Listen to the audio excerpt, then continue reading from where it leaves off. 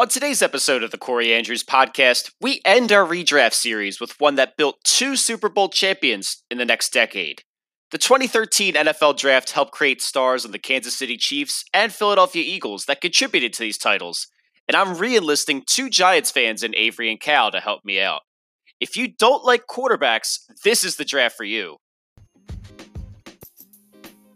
But first, the Corey Andrews podcast is always brought to you by my Twitch.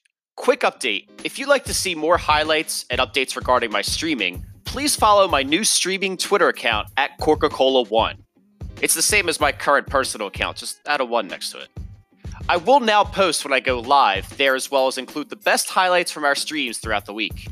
Now that the craziest of my work schedule is hopefully done, I'm looking to return to my normal schedule from the week before. If you don't remember, that's 2 streams on weekdays and even 3 on Saturday. In the 3 to 6 p.m. time frame, catch me playing the new DLC for Pokemon Sword, the Isle of Armor. And in the 6 to 10 p.m. time frame, I'll jump on my PlayStation 4 and play either competitive Overwatch or Warzone. Friday nights, don't forget our weekly 6-hour Overwatch marathon starting around 6 p.m. As sports come back, I will also be doing live commentary and analysis for sports events and news.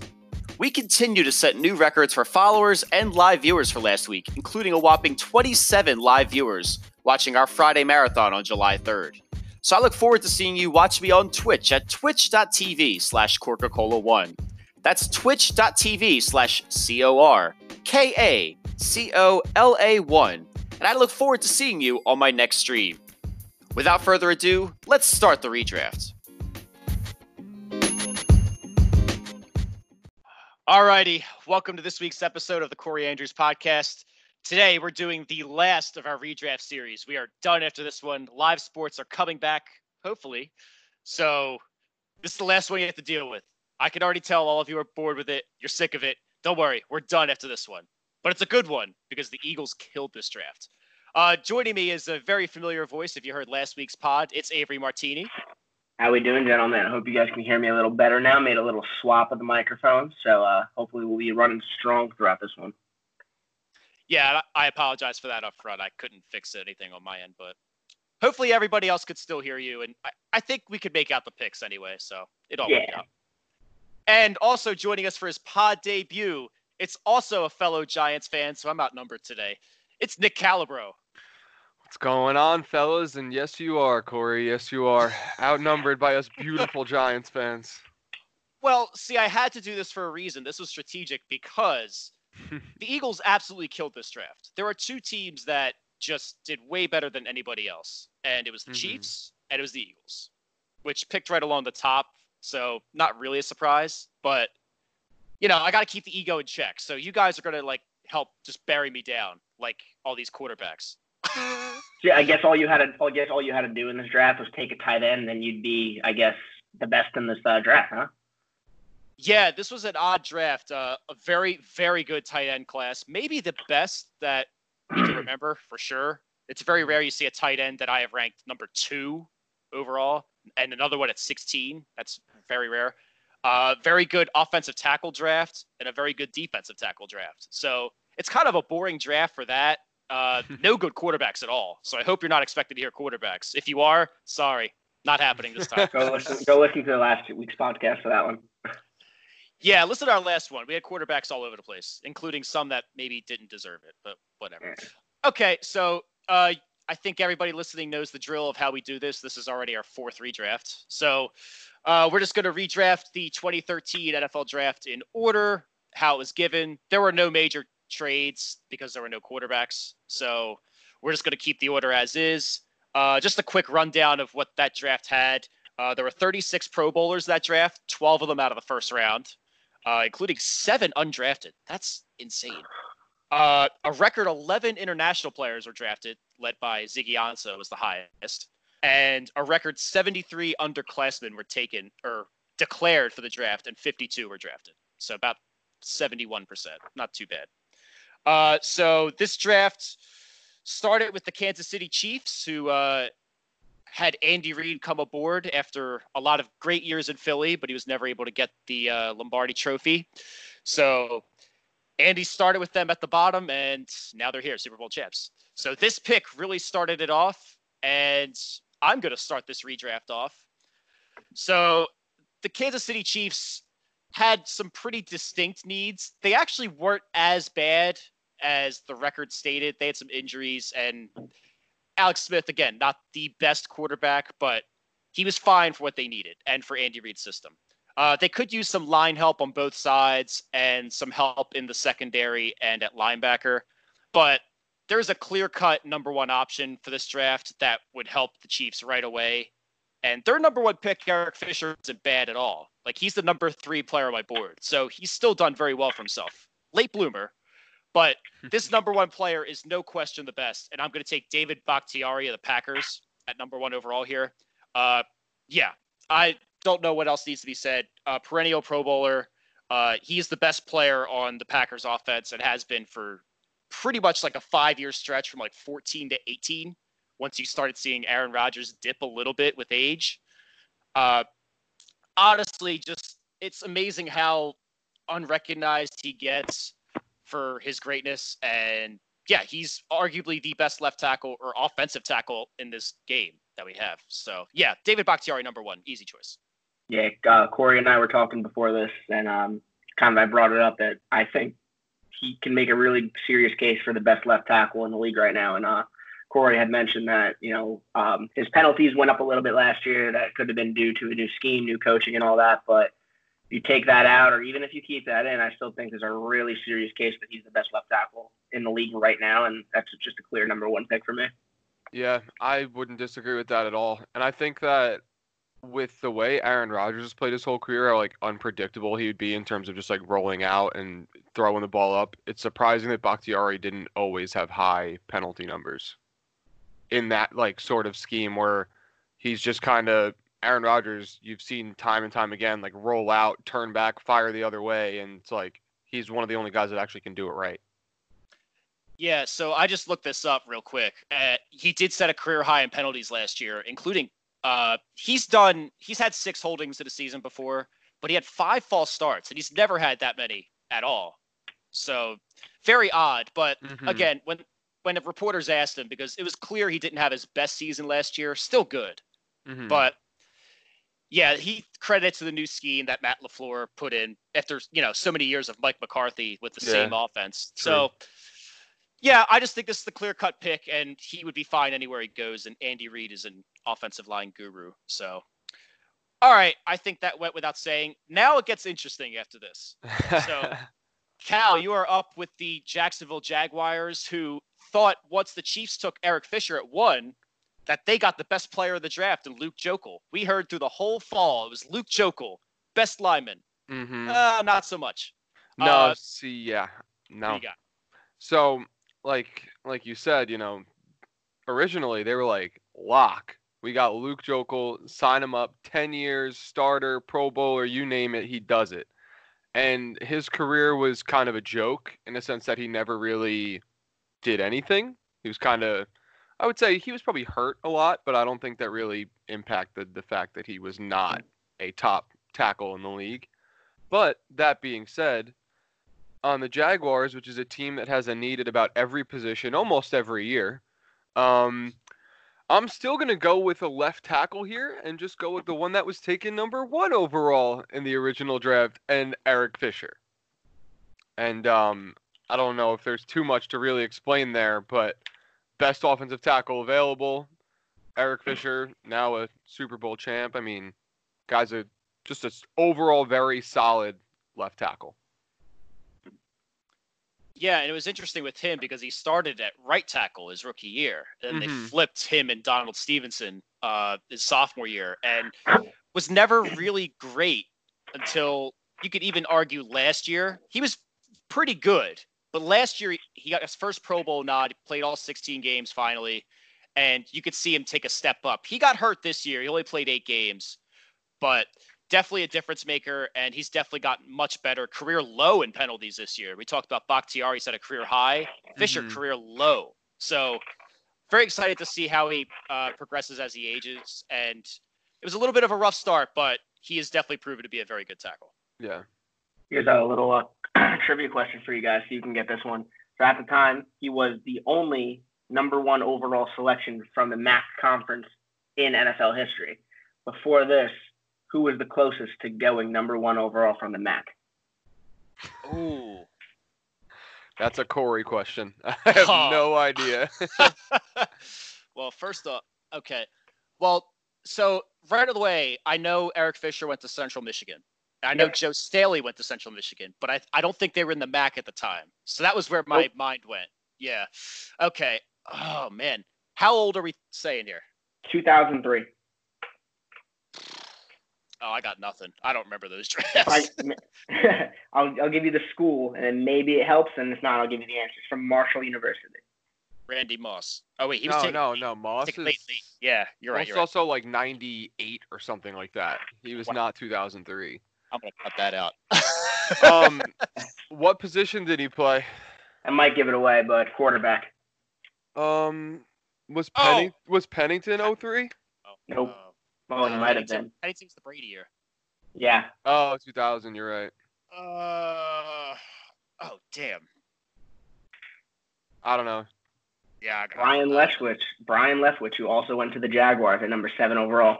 Oh, Mr. Leftwich. What do you know? He's a coordinator now, right? Yep. Bucks. Yeah, he just follows Bruce Arians around now, which isn't a bad gig, honestly. No, that's Bruce fun. Arians is the man. Yeah. Okay, so we've gone very boring with our first 2 picks, but we might spice it up here because we had a trade up in the draft. The Dolphins traded their first and second rounders to move up to number 3 and take Oregon pass rusher Deion Jordan.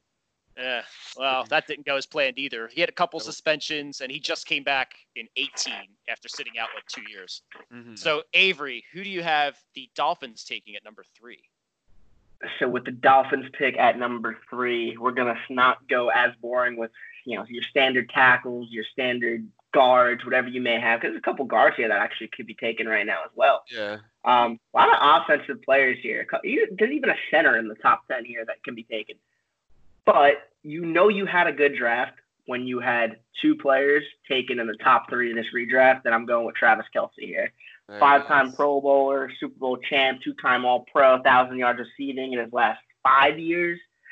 He's just an absolute machine. You can argue he's the best tight end in the league. Personally, I lean Kittle because of his blocking ability.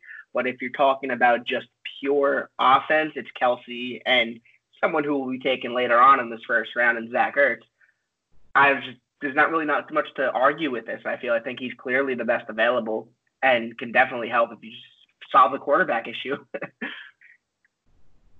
Yeah, and it's amazing. If you look at his yards per catch on Pro Football Reference, it's ridiculous. It stays between 12.5 and 13 yards every season. It's amazing. Yeah, it's incredible. He's so consistent. Perennial 1,000-yard receiver. He had 1,318 when he was All-Pro. 2-time All-Pro, 5-time Pro Bowler, like you had said. And he's really just gotten better and better. Maybe if you want to argue a peak, it was probably 18 with the 10 touchdowns and helping my fantasy team win nothing. But yeah, my dynasty team's a wreck. Sorry. But yeah, great pick, great player, great value here. Yeah. I mean, I just agree on all fronts. Not much I can add. All right. I am up at number 4, and you're probably following along the draft order like, wait a minute. You know who's at number 4 here. It's my Philadelphia Eagles. We are ushering in the he who must not be named era after Andy Reid. And, yeah. Like I did there, huh? So it was an interesting time. A lot of boards had quarterback as a big need because we didn't know how long Michael Vick would stay up healthy or stop fumbling at the time. That was this big problem. But offensive line was a problem. We were playing Todd Herremans at right tackle. That was a disaster. And basically we're redoing the entire defense because we were converting to a 3-4 for the first time I could remember. And it worked out fine for 1 year, like everything with he who must not be named. And it went down the drain after that. So, oh man. Well, Fisher going at 2 kind of screwed up my plan. So, So I have options now, which And by the way, we are not taking last week's episode into account. So even though I took Hightower with the Eagles, it doesn't matter. He is not on this roster. Yeah, for sure. Yeah. So, well, I have to clear it up for the people at home. They might not know that, you know? Yeah. Oh, man. I don't want to take a run-stopping defensive tackle here. Do it. No, I'm not. You know what? I'm going to reach a little bit, and it's fine because he's proven himself worthy. It's Lane Johnson. Boo. Okay. Wow. So I was not going to do this pick if Eric Fisher was here, but I'm going to stick to it. Wow.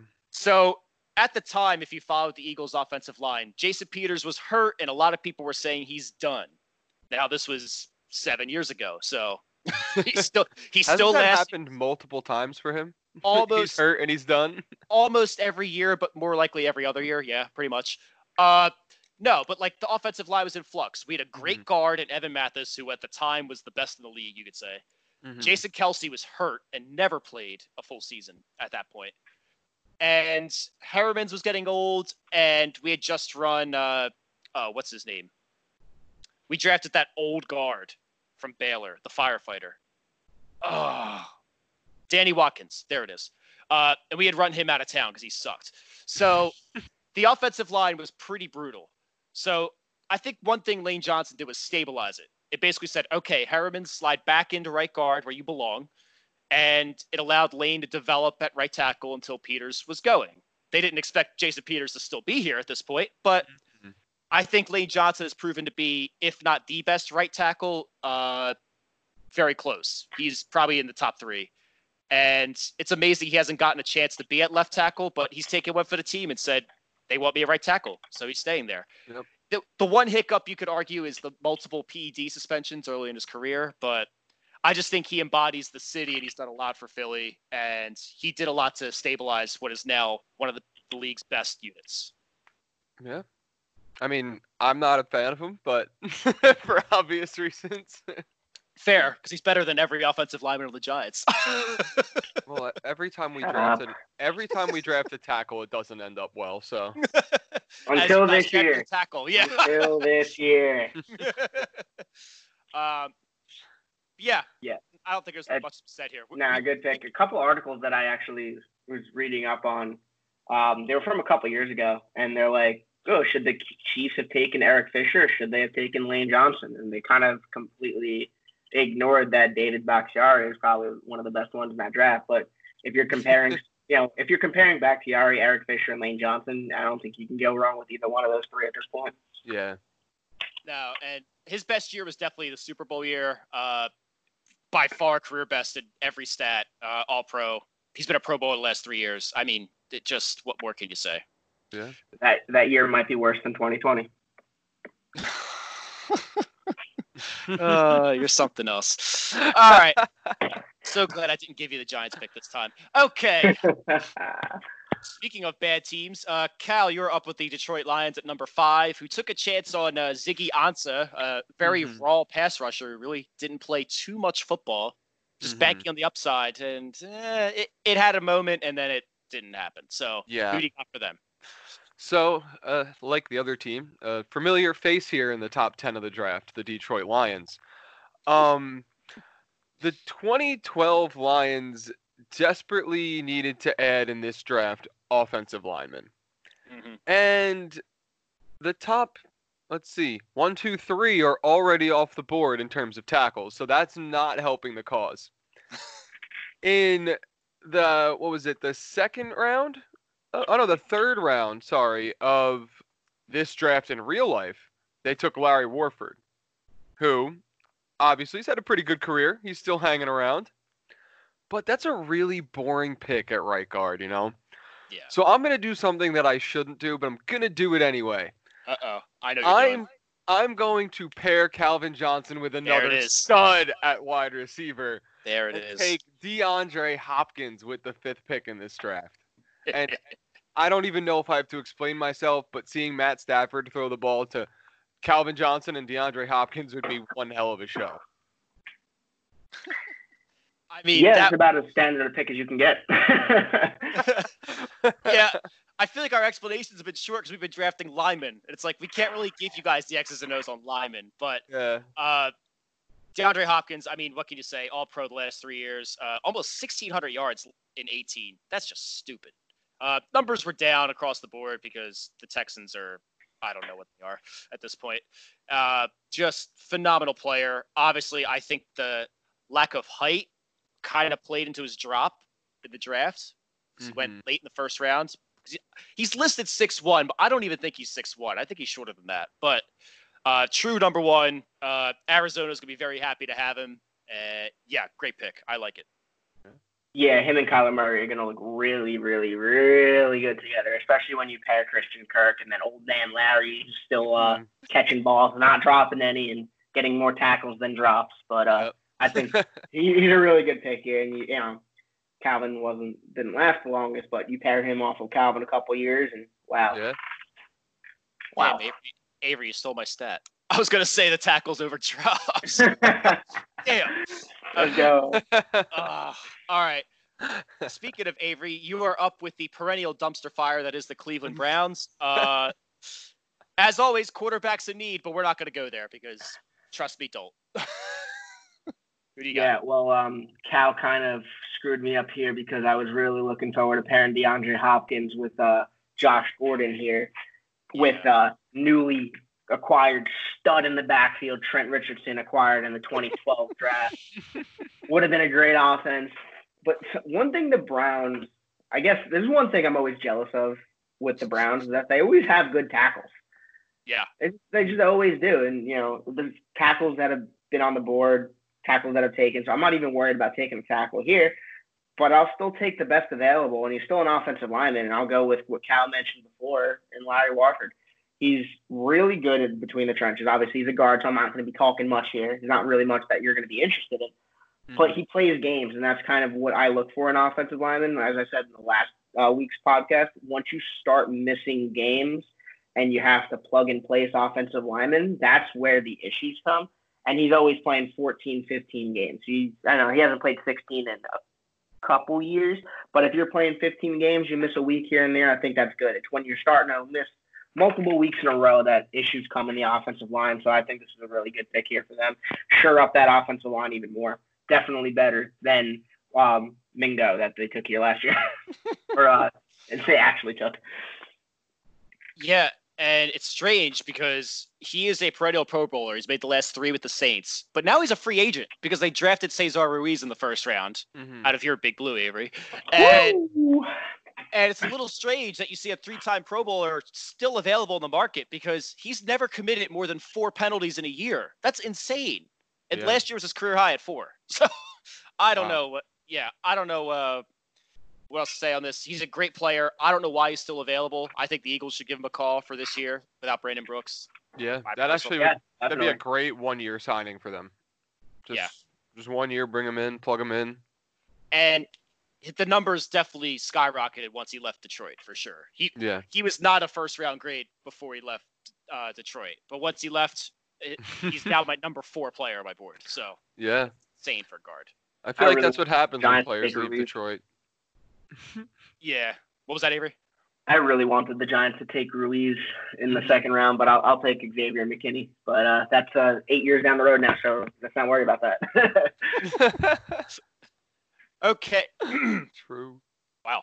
Speaking of another pick that a team might regret, and I mentioned it on last week's podcast about the Chandler Jones trade, the Cardinals are up at number 7, and they took Jonathan Cooper, who they took a guard, which for this draft isn't bad, but they took the wrong guard. And they ended up somehow getting rid of him and just a second rounder for the guy who's led the league in sacks for the last 5 years, I believe. So there you go. Good job, Arizona.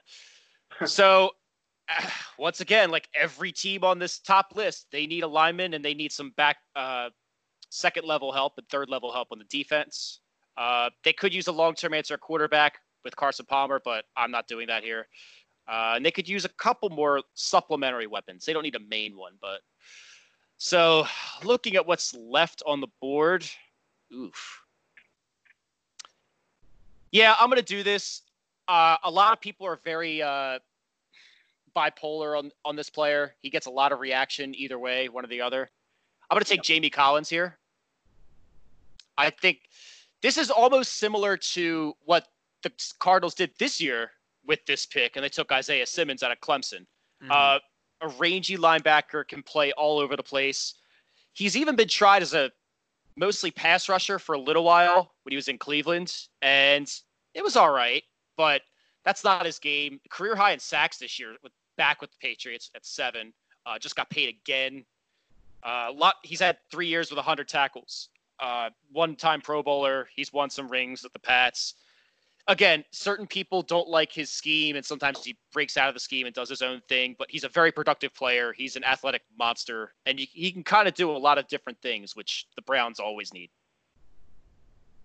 Yeah, whenever I see a linebacker on the Patriots, I just watch in awe because I just wish that they had it on the Giants. I don't know if it's more or less the player or the scheme, the boogeymen that Sam Darnold keeps seeing, all those ghosts and everything like that. But always in awe about these linebackers that the Patriots I know he wasn't a Patriot for the past 3 years, but he started with the Patriots, went to the Browns, Patriots again. It's just, I don't know, man. Now I'm looking at like guys like Chase Winovich, and I'm just scared for the future. Coming from a fellow Big Blue fan, and now he's just going to torture everyone for the next 10 years. Any linebacker that was a Patriot at one point is a good pick anytime. Yeah, I mean, you're not wrong, and I think the same as a Giants fan. Every time I should rephrase that. We never draft linebackers.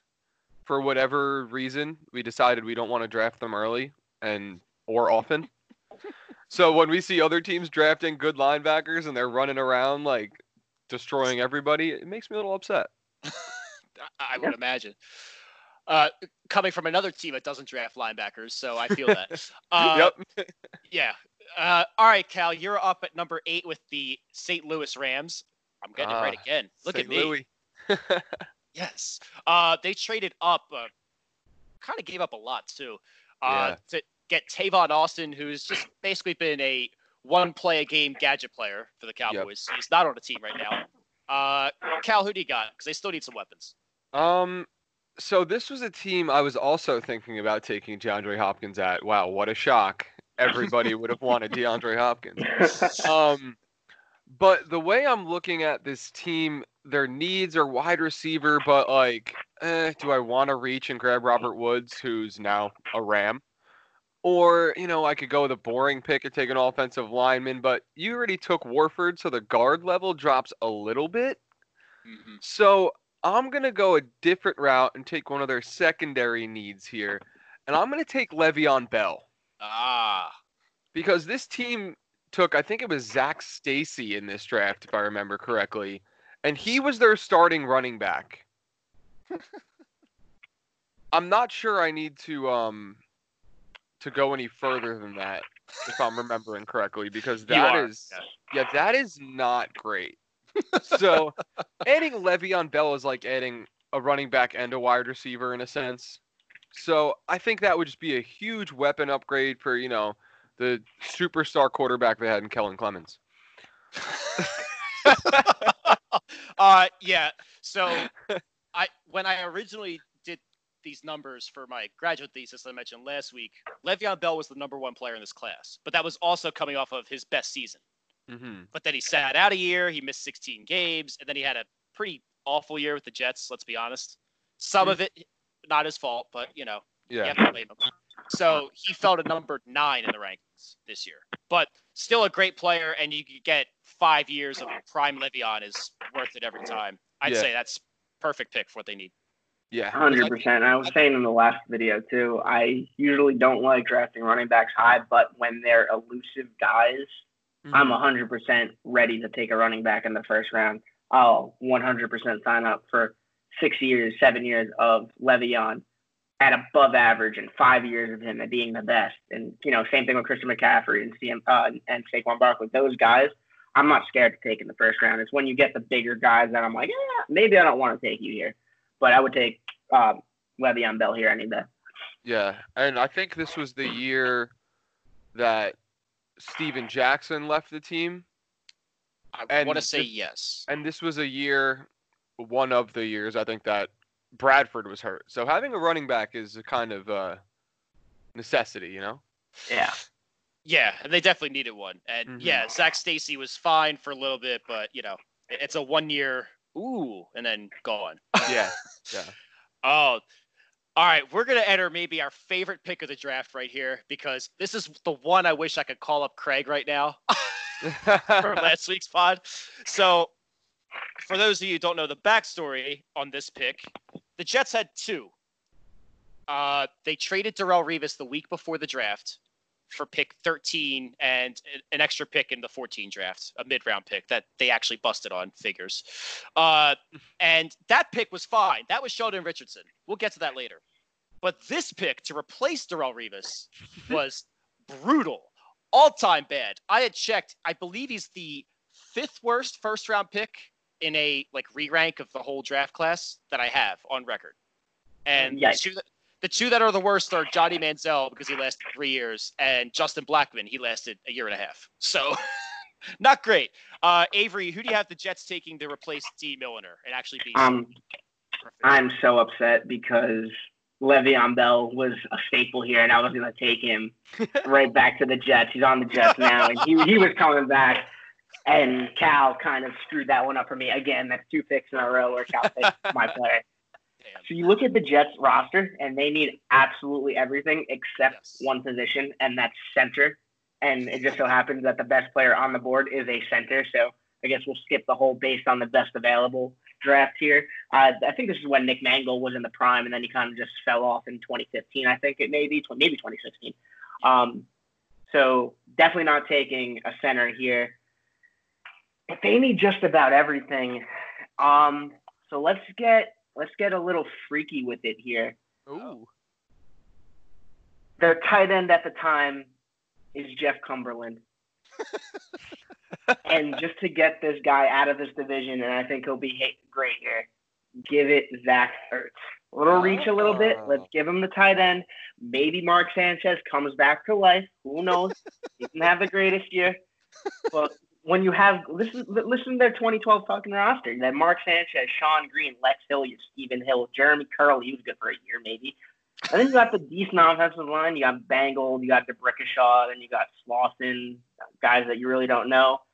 They need about everything. So just add a playmaker, and that's Zach Ertz. Wow. Yeah, I mean, Zach Ertz is obviously, as an Eagles fan, we've gotten a firsthand look at. He has literally saved the offense multiple years in a row now without any other receivers next to him.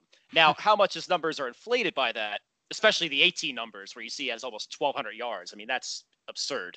Yeah. But even just consistency, great player, physical. Again, if you're looking for a blocker, maybe not his best attribute, but he can still do it reasonably well.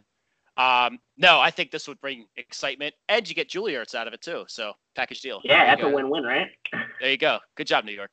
I think that this pick, if it actually happened in real life in 2013, that the Jets took a tight end at 9, could you imagine how much chaos would be going on in the world? Like, they would be the fan base would be so pissed, not even knowing that, coming out, Ertz is going to be a Pro Bowler almost every year and have these great seasons, but just taking the tight end at 9 when they have a lot of needs. Yeah. I mean, they took a defensive tackle and corner in the first round within 4 picks of each other. I mean, it's not like they took, Hopkins, marquee guys. They took kind of boring picks. That's picks most rabid fan bases boo. So, the Jets boo anybody. Yeah. Okay. Look at this. Another former Eagle. I'm up at number 10 with the Tennessee Titans, who took Chance Warmack, number 10. So many guards early in this draft. Why? He was okay. He's kind of bounced around and now he's like the 50th man on the roster that you make him inactive before every game, but he still gets the paycheck. So Good for him. That's the life to live, honestly. Yeah. Practice 2 days a week. You still make $1.5 million, and you don't do anything in game day. That's it. Nice. Good job, Chance Warmack. He's living in real life Blue Mountain State. Yeah, it's true.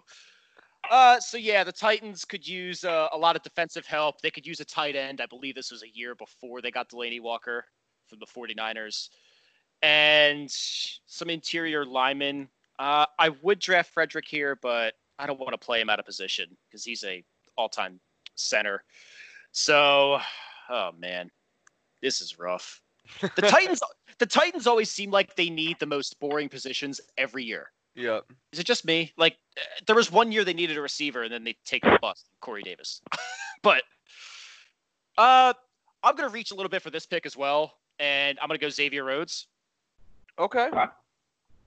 Roads closed, as our old buddy Norm would say, until this year. Yeah, the road was wide open this year. Oh, open that baby up. I mean, honestly, he had a phenomenal 16, 17, 18 run. He had 5 picks in 16, 3-time Pro Bowl. He made the Pro Bowl this year? Did anybody watch him? No, he was horrendous. How did he make the Pro Bowl this year? God. I didn't even realize that. Oh, my God. He must have been an injury replacement. I hope so. All-Pro in 17, much deserved. He was very good that year. Absolutely. And just became the first of what became the Vikings drafting a first-round corner every year, pretty much, to try and match up with him. Yeah. And he was the only one that panned out. But consistent double-digit pass defended. He had 5 picks in 16, which was his career high. Tackles a lot. He actually had a career high in tackles, but that's probably because every receiver ran by him. Yeah, you're probably right. I'm not doing a good job selling him. He was a legitimate top 5 corner in the league for a good 3 years, and the Titans have never had that since Cortland Finnegan left. So let's give it to him. Yeah, I always really liked Xavier Rhodes, obviously, this year. Are you sure he made the Pro Bowl this year? Because I remember just watching him. He was really bad. But he did. He must have been an injury replacement or something. But, I mean, just wild. I don't know how he made it. That's insane. But, yeah, in, past, 3-4 years, I've just remembered playing with him in Madden and watching him in real life. And he was just always the guy I kind of wanted at corner. So, you're taking him at pick number 10 here. I think that's a steal any day for the Titans. Yeah. I feel like a couple of years we were just thinking about, imagine the Giants were able to trade and get someone like Xavier Rhodes at corner because our corners seem to always deteriorate and then we don't have anyone. But now I'll gladly pass on that. Well, I'm glad the Eagles didn't go for that and they went for Darius Slay instead. So thank goodness. Okay. Hey, Cal, guess who this team picked for you? Another guard. Let's go. And another team in same name, but in a new place, the San Diego Chargers. Very good. Yes, DJ Fluker out of Bama. He somehow ends up finding a new team to start on every year. He's probably going to start for the Ravens this year, which is insane to replace Marshall Yanda. But who do you have? So DJ Fluker also was a Giant for a little bit. And we were very intrigued by maybe signing him back up to play right tackle. And I mean, I think we're okay that we didn't, but he like you said, he finds a way to make a team. But the Chargers, they do need offensive line or an offensive tackle rather. Like you said, I don't know if I'd want to play Travis Frederick out of his beautiful center position here at 11. But you just took the corner I was probably going to take at 11. I figured, yeah. The next need here, just going down the little list, would be wide receiver. And there are 2 wide receivers I'm looking at, and one of them was taken by the Chargers in this draft just at a later point in time. But I'm going to go with a guy who's basically just been prime and consistent, maybe not so early on, but for the last however many seasons I can remember. I'm going to go with Robert Woods here. Okay. And I think he's just a guy who has sure hands. He's not the fastest wide receiver. He's not going to just burn you down the field. Great route runner. Reminds me a lot of Amani Toomer, and maybe I'm being a little biased and that's why I like him. But he's got he's just a good route runner, sure hands, and you're never complaining about something that Robert Woods does. And I feel like a sure wide receiver is something that they need, and he doesn't have the injury history like Keenan Allen. So that's where I would take Woods over Allen in that situation. And it's funny that you mentioned that he did miss some games in Buffalo, but not a ton. Yeah. And again, it's Buffalo. So if you look at his stats in Buffalo, he never reached 700 yards in a season. Like I said, in the beginning, he wasn't that, Yeah, but again, again, that's not his fault because he had E.J. Manuel throwing in passes. He had Ryan Fitzpatrick throwing in passes. He had not a franchise guy. Yeah, But absolutely. you could see the second he left and went to L.A. Oh, man. 1,200 yards in 18, 1,119. I mean, and now he's probably going to play as the number one. He's not the number one in that offense, but he will be the main receiver in LA this year. And it should be pretty cool. Yeah, absolutely. Yeah, he's such a good. I don't put him at number one, I guess, just because Kupp has been just that guy for them. But if you have him, Mr. Consistent, and then Kupp, who's that, I guess, that slant and go kind of receiver that can just break out an 80-yard catch and run whenever he wants, I think that's just such a good combination to have. Yep. The Rams definitely don't need receivers at this point. It's just a matter of can their quarterback actually play like a competent quarterback? Even though Colin Cowherd had Jared Goff listed at the number 5 arm talent in the league, that was blasphemy. But if you put him on the Chargers here, they got Keenan Allen later, and Keenan Allen has been great. I'd argue Keenan Allen has had better years than Robert Woods. It's just that Robert Woods has just been kind of consistent throughout with the different quarterbacks that he's had. So I think he's a good pick here. I think you could have gone either one of them and can't really argue, but Robert Woods is a good pick here. Yeah, it more or less came down to the injury history, I think, because Keenan Allen's a more explosive player for sure, but he also, I feel like he misses multiple games every single year, and it's not great. And imagine Robert Woods with Phillip Rivers instead of the debacle of Buffalo, Yeah, So that's part of that alternate universe thing we praise in these mock drafts. You just got to think of it like that. Like, how much better would he be with a better quarterback in his prime? No, I like that pick with Antonio Gates, and that wasn't LT had already gone, so I guess that was Ryan Matthews. Oh God, that's another he who must not be named signing from us too. Great. But he was very good in San Diego. Yeah, and then he got a neck injury pretty early in Philly, and that was about it. That was done. Yeah. Out of our 5 running backs that he paid a ton of money to. Okay, I'm gonna move on before I get mad. Avery, you are up with the Oakland Raiders, who traded down from number 3. Very odd move, but the Dolphins came to pay for Deion Jordan. Oof. Yeah. To continue the run on DJs, they took DJ Hayden, corner out of Houston, which nobody expected to go this high, but there's Oakland again, being weird.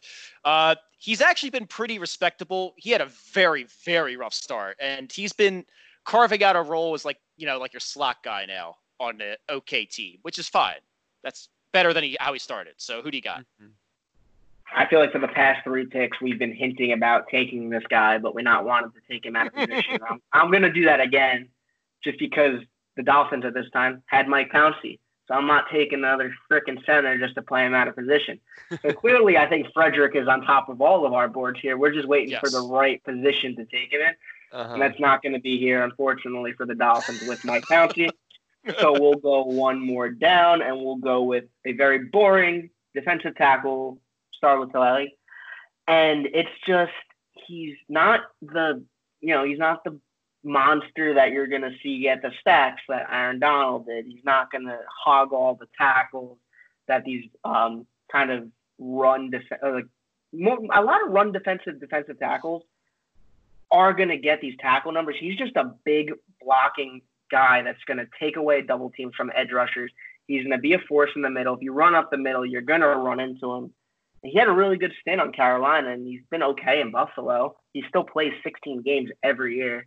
So I think he's a good pick here. He's a standard just defensive nose tackle guy that you can just throw in there, hog some bodies, and free up everyone else around him. That's the kind of guy that I see him as, guys that'll free up guys around you. Yeah, and it was funny because in this draft, Carolina took Star Lotulelei first round, and then they took K'Wan Short in the second round. So they doubled down on 2 defensive tackles, like Riverboat Ron strategy 101 there. And it looked like up until probably this year or last year, K'Wan Short was by far the better player. They're both very good, but they're both different players. K'Wan Short will at least rush the passer a little more. Star Lotulelei is a pure run stuffer. But then once he left for Buffalo and got out of K'Wan Short's shadow, you could see Oh, this is the guy who went really early in the draft. I think last year was probably his best year. The numbers don't show it, but he did a lot of little things to help out that Buffalo team into the playoffs.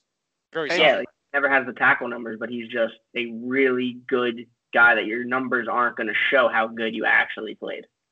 He also had the privilege of playing next to Short, like you said, and now he's playing next to Ed Oliver. So yeah, he's got nice company with him too, which also helps.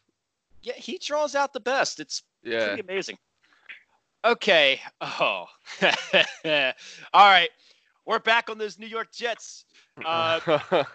This was maybe the one good pick they've had in like this whole like 6-year stretch of getting Sheldon Richardson at 13, which he hasn't exactly played on the best teams. He never stays around a team, but he is a very good player. He is a Pro Bowl caliber when he wants to, I think is fair to say. Yeah. And this was the right pick for the time, back when they used to spend every pick on a defensive tackle for some reason. Mm-hmm. And I am not going to give them Sheldon Richardson this time, as much as I want to.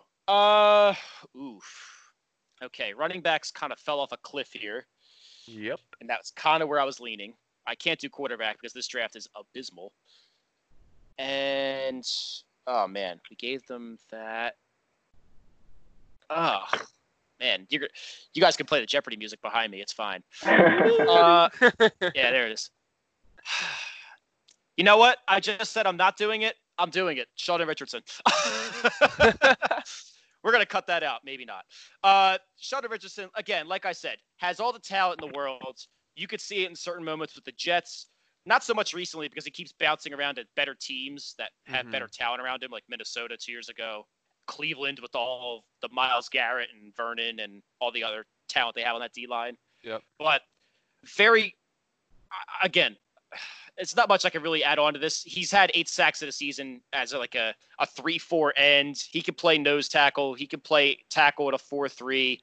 His 14 season where he made the Pro Bowl was just ridiculous. So I'm looking for more of that style role for him here again and just stay there. The Jets tried to move him to like an outside linebacker in 3-4. I don't know what they're doing, as usual. Just stick it to him as a 3-4 end and just let him rush the passer. That's all. Pretty simple.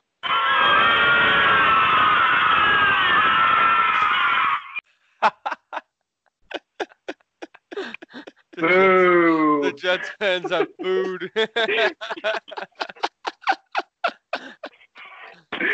That's pretty funny. I think it's a good pick here. Clearly, their only good pick in this draft, and probably their only good pick in a 5-year stretch, as you said. Going back to watch last week's episode again, you'll see how bad that pick was as well. But he's just a really good guy to have here, and I think it was the perfect spot for him. It wasn't really much of a reach. I think at the time he kind of fell, right? Wasn't he expected to go a little bit higher? I want to say they were projecting him to go like with that first pick, like the 8 or 9 range. Yeah. Right. And I think they got really lucky falling here. He's just been a consistent guy to have. And when you have a good, like in that position, if you're just consistent and once again can play and you can cause havoc as much as you can, then I think it's a really good pick here, especially at 13, sticking with those New York Jets and actually getting a good pick. Yeah. I mean, as long as he's causing havoc on the field and not off the field, he's a good player. Yeah. That's a very fair point. You could describe a couple players in this class and the last class like that. All right.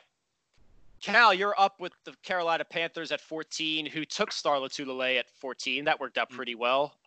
Could use some line help, some secondary help. So who do you have them taking here? So, like you said, my boy Star got taken, so I can't take him here in Carolina.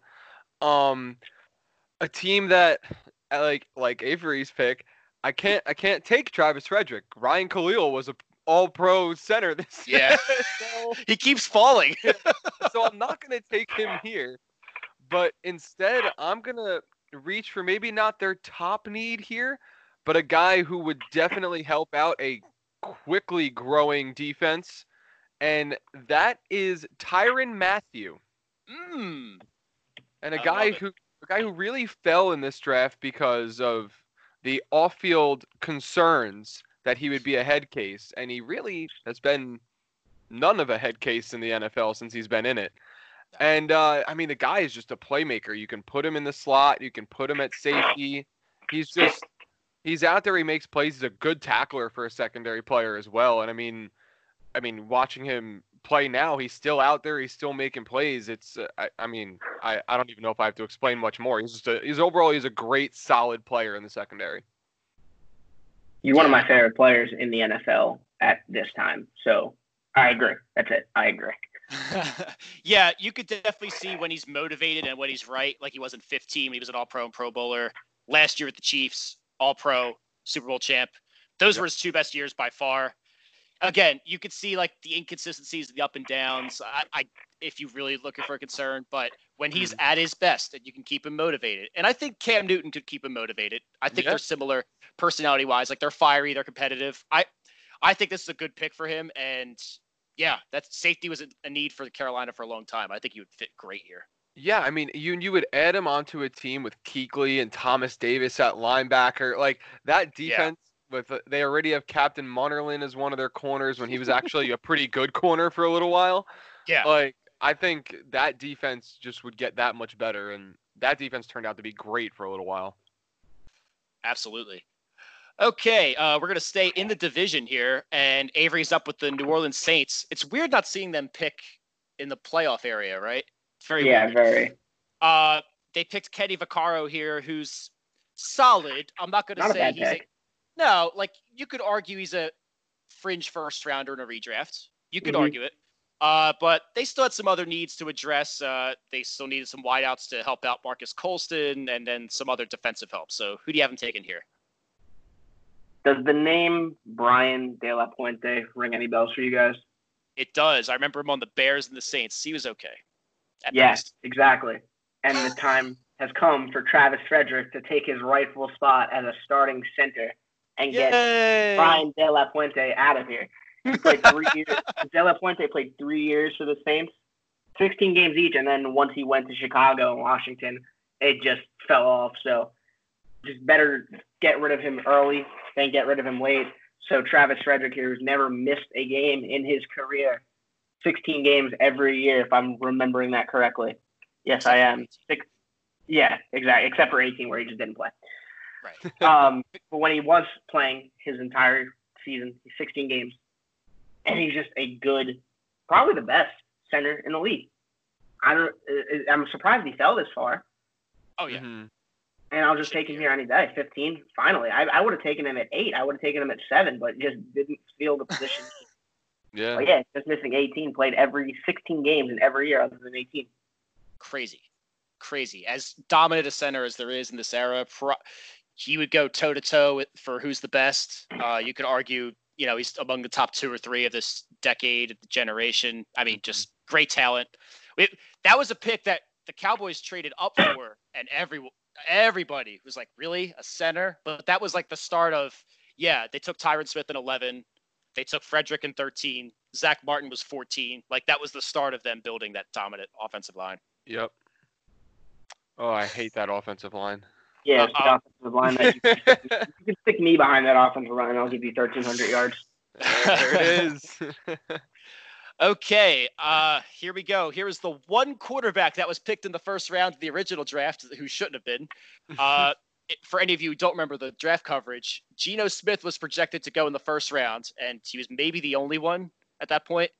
But the Bills traded down and still got E.J. Manuel, who everybody just had this face of, what? Again, he was fine at Florida State. Not great, but okay, whatever. Everybody needs a quarterback, I guess. And Geno Smith fell to the second round. So, it didn't work out for either of them. Although one of them is still in the league getting paychecks. So you tell me. True.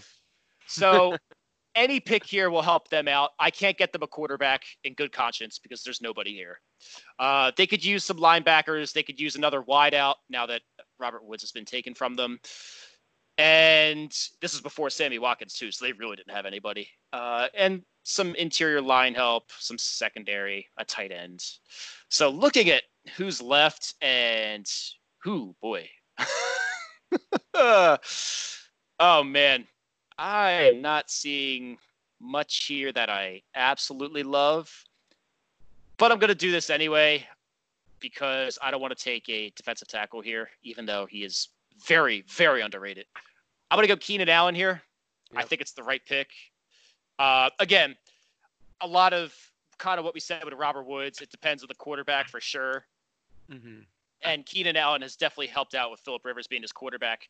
Had some big injury problems in 15 and 16 and even in college before he was drafted. That's why he fell. He was supposed to go in the first round. He fell to the third. But great player. When he's absolutely healthy, he's had 1,000 yards 4 seasons, including the last 3, where he's made the Pro Bowl. Consistent as it gets, 6 touchdowns each of the last 3 years. That's pretty insane. Yeah. But yeah, when he's healthy, he's right. And no matter who's at quarterback for Buffalo, which I don't even remember who it was, it had to have been bad if they drafted E.J. Manuel. Just get him a quarterback, and he would be a lot better in Buffalo. So, yeah, I think it's the right pick here. I love Keenan Allen, especially for fantasy. He's just a Mr. Consistent in terms of catches. That's why I kind of picked him up in your league here in free agency, just because I traded for him, actually. I gave up Calvin Ridley in that one. But just because he's guaranteed 100 catches, or, I think he had 97 in 2018, big whoop. He's just that kind of guy, and I think you can pair him off with kind of any quarterback, and he'll help. Obviously, no more Phillip Rivers there, but let's see if the young buck from Oregon can continue to throw him the ball. Usually, young bucks kind of favor the tight end, but when you have a big guy, he's not really that big, but you can jump high and you can get those hands. When you have him on the outside, it's kind of like a safety net for a young quarterback. So I think Herbert can really grow to like him there. But if you put him in with the Bills and just give him any kind of quarterback, you can kind of grow with him there. I didn't realize how young he is. When he was drafted, he turned 21 the day of the draft. He's very young. He's only 28. Yeah. Wow. Right now. So he's still in his prime. That's absurd. I didn't realize he was that young. Okay. But yeah, Herbert should be really good with him. A year of Mike Williams, because I don't think they keep him, and Hunter Henry for sure, and Eckler. Mm-hmm. That's a great offense. All right. Speaking of another mistake, Cal, you're up with the Pittsburgh Steelers, and they took Jarvis Jones thinking he's the pass rusher we need. Oops. Not so much. I have never seen the Steelers run a draft pick out of town as quick as they did Jarvis Jones. That was absurd. But deserved. So who do you have him taken here? So when you said speaking of mistakes and then you said my name, I got a little offended, but that's all right. We're looking at this Steelers roster. It's really not terrible, It's not a bad team. Like, it says their need is wide receiver, so obviously Keenan Allen would have been a nice guy to throw in there. But they still had AB, who I guess was coming of age here. They had Mike Wallace. I think they had Mike Wallace, unless this is the year they got rid of it. He left this all season. Yeah. So I think that was the coming of Emmanuel Sanders the following year. So I think there's not a lot of desperation and need, but obviously you can fill at any position and be happy with it.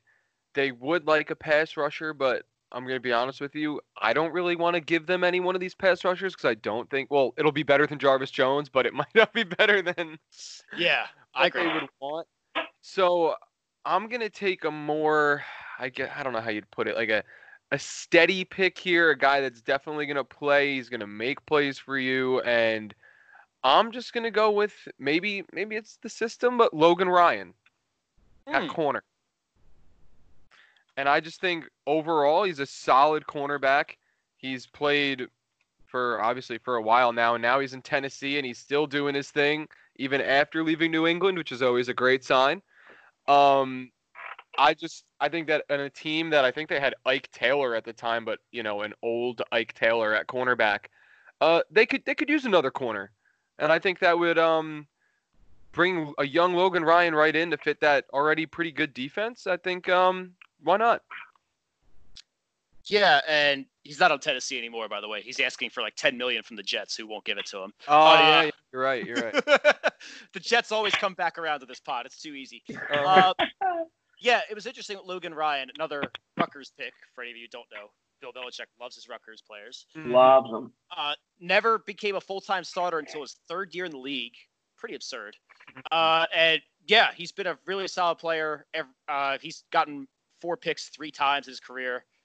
Career high 113 combined tackles last year, which I don't know who you want to blame for that, but we'll just say that's a credit to him. You could even argue you could even argue last year was his best year, 18 passes defended, and the Titans still cut him. So I don't know, but no, very underrated player, really good player for the Patriots. I was a little surprised to see him let him go, but no, I think he's proven he's still a very talented, quality player. Yeah, well, it's very, very underrated. And it's Belichick's, his motto. He's going to get rid of a player 1 year earlier than you would expect. Because, he still had this good year, and now he's asking for all the money, and Belichick doesn't have to deal with that because he's already gone. Yeah, for sure. All right. I believe I reported that the Cowboys traded back up. They traded down, so my bad. Avery is up with the San Francisco 49ers. They had traded up to get Eric Reed, another safety, which was that's a need they had for a while, but it was very obvious. That was the one hole that everything else they needed was basically a depth piece to replace somebody else. But safety, they had nobody. So it looked good at the time, and then owners kind of colluded to keep him out of the NFL for a little while. So, Avery, who do you have Niners taking? Niners actually had a pretty decent team here in 2012, huh? Great team. Yeah. That's why they were picking at 31. Yeah, I'm looking at that team now. So I really wanted to take Keenan Allen here to pair off with Michael Crabtree. I think that really could have helped that offense because Mario Manningham was their number 2 at the time. And, he's just other than the spectacular greatest throw of Super Bowl history with Eli Manning on the left side of the field. Other than that, he's just a 400-yard guy. He's a good number 3, I would say, a consistent number 3, but I would really love to have Keenan Allen here. With that being said, I can't do that. He's taking 2 picks before. So what I think I'm going to do here is maybe fill a little bit of a hole and pair small play Darius Slay with Carlos Rogers.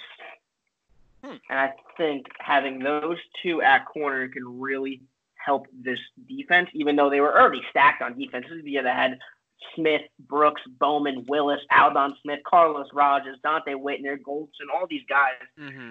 Let's just add to it. Defense wins championships. Let's add to the defense. Lock down both sides of the corner. Darius Slay, really good player, led the league in interceptions and passes defense in 2018 or 2017?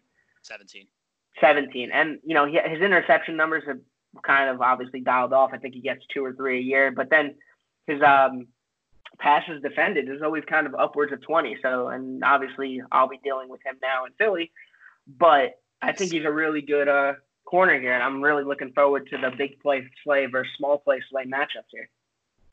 Oh. Yeah, really good player. It's unfortunate he was kind of wasted in Detroit next to no help for a lot of years, and they tried to get players on the cheap like a Glover Quinn and guys around him that weren't that good. So now I'd be interested to see him on a better team like San Fran could raise him right, and maybe there's no Richard Sherman if they get Slay. You never know those butterfly effects, but no, I think this is a really good pick. I thought you would have leaned Micah Hyde here, but I was really, really thinking about leaning Micah Hyde, but they had decent safeties. They were just older. Like Dante Whitner was a Pro Bowl safety in 2012. He was just drafted in 2005. He was just really old. So I could have replaced him, but just, I guess, playing Monday morning quarterback, I know he had 2 or 3 years left in him, or 2 years, I think it was. So maybe instead of going safety, just kind of, replacing let me look it up. It looks like Terrell Brown is their second corner. Yeah. So I feel like maybe adding another corner to Carlos Rogers, who actually didn't make a Pro Bowl this year, but Carlos Rogers was always great. Throwing him next to him, I think that'd be a really good pairing. Okay, we get to a very interesting part of the podcast where these two can fanboy out. So I'm gonna skip my turn, and I'm gonna give Cal this pick because Avery picked for the Giants last week, so it's only right. So the Giants picked Justin Pugh last time, who he's a starter. He gets hurt a decent amount, but he's not a first round pick talent. For the amount of plays, he's worth your second round pick. That's fine, but not 19. So who do you have the Giants taking here, Cal? Don't screw this up, buddy. So I was really excited to take Darius Slay at 19, and Avery kind of ruined that one for me. So you got me back. So I was just refreshing my memory a little bit, and Travis Frederick would have been another perfect pick here because David Boss was our 2012 center. Not sure, Avery, if you remember who that is, but I do. Yeah, not great. And I'm looking at our safeties, and in 2012, that was the Stevie Brown year. Remember when he had like 8 interceptions? Yeah, we loved him for that 1 year. He played out of his mind. In 2013, he wasn't on the roster, so I don't know what he did. I don't even remember what it was. Why he didn't? I think he might have even like torn his ACL after that or something. But that opens up a glaring need at safety because we only have Antrell Roll. And we had a young Will Hill, but do we really want a young Will Hill on our team? No. We're going to go with one of my favorite defensive players in the league who I think is mightily underrated, and that's Micah Hyde. Yes. And I think he would just be a compliment and a half to Antrell Roll in that, the depth in the backfield on defense. Imagine Hyde and Antrell Roll back there. You got 2 guys that can cover, that can hit, that can tackle. On a secondary that was getting older, I think Corey Webster was in his 30s. And then I think we had Prince Amukamara in 11, if I remember. So we'd be securing up a secondary while still not drafting a linebacker because I couldn't do it. I have to stay in Giants fashion and not draft a linebacker here. No, we don't draft linebackers here in New York. Yeah, we don't do that here. And I think that's like the last year of Justin Tuck, I think, too, I want to say, is 2013. So, it's a good secondary with still a good pass rush. We had Linval Joseph on the line. Defense could have made a little bit of noise. Yeah, I'm really happy you went with safety help or secondary help here and didn't screw up my 2012 redraft of Derek Wolfe because he's shirt up the defensive line for the Giants here in our 2012 redraft. So, I think I was really afraid you were going to go Kawan Short there and just completely X-name my pick from last week. I think Micah Hyde is a really good piece here. Just him and Antrell Roll, like you said, can be really good. And then you still have Will Hill, who could be that third guy that you can throw in some dime formation just to get another secondary out there. But really good pick. And I think just to touch on what you said, getting Derek Wolfe in the redraft from 2012. That would put that defensive line with Linval Joseph and Wolfe in the middle. I mean, we're building a stud defense here. Yeah, we're looking good. We might be in the Super Bowl in 2015 by all time. And still hired us, and not freaking what's his name, Reese, that's still screwing shit up at this point. Is he who shall not be named? No, it'll be the other guy. But no.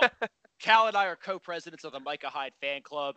He has reached a new level since leaving Green Bay because they didn't know what he was. But now that he's a full-time safety stud, he's set career highs in every category since he left for Buffalo. And maybe if you look at their combined draft picks between Micah Hyde and Jordan Poyer, they were both taken. Hyde was a 5th-round pick originally. Jordan Poyer was a 7th-round pick by Philly, and I don't know why we didn't keep him. As bad as our secondary was. I think I described that last week. That's one of the lowest rated safety tandems I've ever seen. And I love that safety tandem. They're great. Yeah. You and I bond over this. They are so good. It makes no sense how other teams let them go. Okay. I'm going to shut up about Micah Hyde because I can keep talking about him all day. Oh, Avery, I gave you the Barstool pick. Kyle Long was taken here by the Chicago Bears at number 20. He's had some injury troubles. They tried shifting him to tackle 1 year. That didn't work, so they put him back. So who are you taking here? I'm going I think I'm going to go bland here and just go chalk. Looking at their needs, I think defensive line could be a really good starting point. Decent teams throughout. And I'm going to take a guy that can play nose tackle and then recently found out that he could also play edge, and that's Brandon Williams. He's kind of played everything there in Baltimore. I think recently he moved to defensive end or more of an edge type player instead of nose tackle. So in the Bears case, I don't really think they needed a nose tackle at this point. So playing Monday morning quarterback, once again, knowing that he can play a little more of an edge role, I think he's a really good spot here. He plays a lot of games, doesn't miss many. Missed a few in 2017 Pro Bowler, in 2018 when he played all 16 games, and last year played 14. So, he's pretty consistent there. And just knowing that you can move him around on that line as needed, I think it's a really good pick here for the Bears. Like I'm a co-president of the Micah Hyde fan club. My brother and I are co-presidents of the Brandon Williams fan club. We don't. Also, they list his nickname as Big Baby. I think him and Glenn Davis have to fight for that one. But no, Brandon Williams is an absolute stud. And you're right. He was a primary nose tackle. But the last couple of years, they actually found a couple undrafted guys. Michael Pierce, who just went to Minnesota on a big deal this year. So they moved him to an end. And either way, he is still a monster. It's unreal. Like, the guy gets no coverage at all. 3-4 ends, honestly, get the worst coverage ever because they're not a true edge rusher. They're not a true, defensive tackle. They're kind of stuck in the middle. But no, he is unbelievable to watch. And he's the reason Baltimore has been so successful. And that's the reason, they haven't gotten rid of him yet. Baltimore does that thing where they let people go. They've kept him for a reason. He is that good. He's just another one of those guys, too, where numbers don't do him justice because he doesn't get the sack numbers that you're expecting out of an edge, even though he is just a really good pressuring and also run-stopping nose tackle or defensive end. Yeah, he's a guy that I believe he's in, the top 10 or 15 of Pro Football Focus every year. And it's one of those names a casual fan to be like, who? Yeah, it's exactly. No, watch the tape. Watch him. Mm-hmm. I mean, I would come in and say my piece on it, but you guys just, like Corey said, he could talk about him all day. So you did a very good job there. Great player. He's another very underrated player, I think, like Micah Hyde, the two of them. Yeah, solid pick for the Bears defense. Okay, I am now back. I took a little one-pick hiatus here, and I am up with the first of the playoff teams, the Cincinnati Bengals. It's weird to say now, right? We're so used to them being just bad. Yeah. But with this pick, they took Tyler Eifert, which looked like it had promise, and then he got hurt and hurt and hurt and hurt and hurt and hurt again. So he's gone now. He finally left. Went to Jacksonville for some reason, wanted to pay him. Okay. So the one thing, if you looked at every article from this draft, remember all the coverage, running back. They need running back desperately. But you look at the board and, oof, it's rough. Now, they did trade back up and get Gio Bernard in the second round, which is fine. But he's not value. Yeah, but he's not a workhorse. He's not a star like a Le'Veon. There's really only one of them in this draft. So it's a little weird. We've gotten some pretty running back drafts here. But other than that, man, it's you're gonna have to start looking at secondary and tertiary needs here. Man, I don't know. This is rough. I'm always on the spot too with these things. All right. I think I know what I'm doing here. I don't know what. It's so funny. They also had wide receiver listed as a need because that was before they figured out Mohamed Sanu and Marvin Jones were good after the rookie years. So that was the weirdest thing to read. I was like, they don't need that. Yeah. So I think what I'm going to do here, they needed pass rusher. They needed line help as usual. So, yeah, I'm going to do it. I'm going to give them Vince Williams here. Okay. So 2 Williams back to back. There we go. For any of you who don't know who Vince Williams is, originally he was a lot of Florida State players in this draft too. Weird. For any of you who don't know, he was basically a special teamer for his first 4 years of his career in Pittsburgh. And then once, I forget who left, and I should know this answer, but I'll remember it. Once somebody else left at free agency, he became a starter in 17 at middle linebacker beside Ryan Shazier before he got knocked out. And he was unbelievable. It was amazing. And you could see the numbers peak up. He had 8 sacks his first year as a starter at middle linebacker. That's absurd. And he's had consecutive double-digit quarterback hits. He had 11 tackles for loss in 17. How was he not a Pro Bowler? Those are insane numbers.